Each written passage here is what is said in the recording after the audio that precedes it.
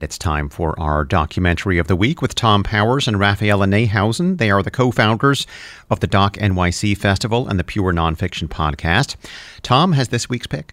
First of all, we're going to sneak right over here beside Billy Tipton. And Billy, what business was it that you did? Billy Tipton was an accomplished jazz pianist who recorded albums in the 1950s.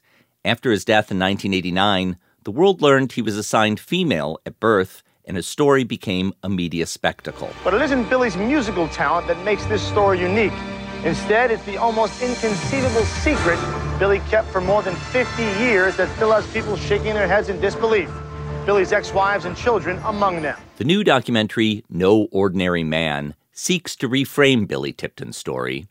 We hear from transgender scholars and performers who counter the idea that he was perpetrating a deception.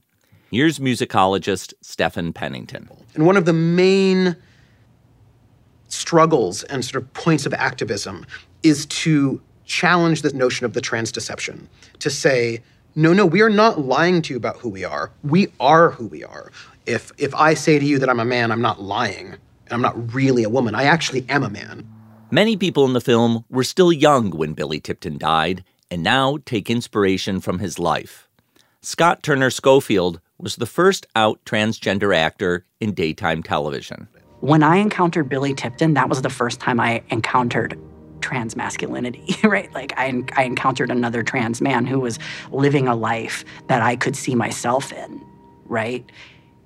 He didn't consent to that visibility, which sucks, but I'm grateful. The film delivers powerful testimonies of people striving to live their authentic lives. No Ordinary Man is now playing at New York's IFC Center. For more information, visit wnyc.org/docs.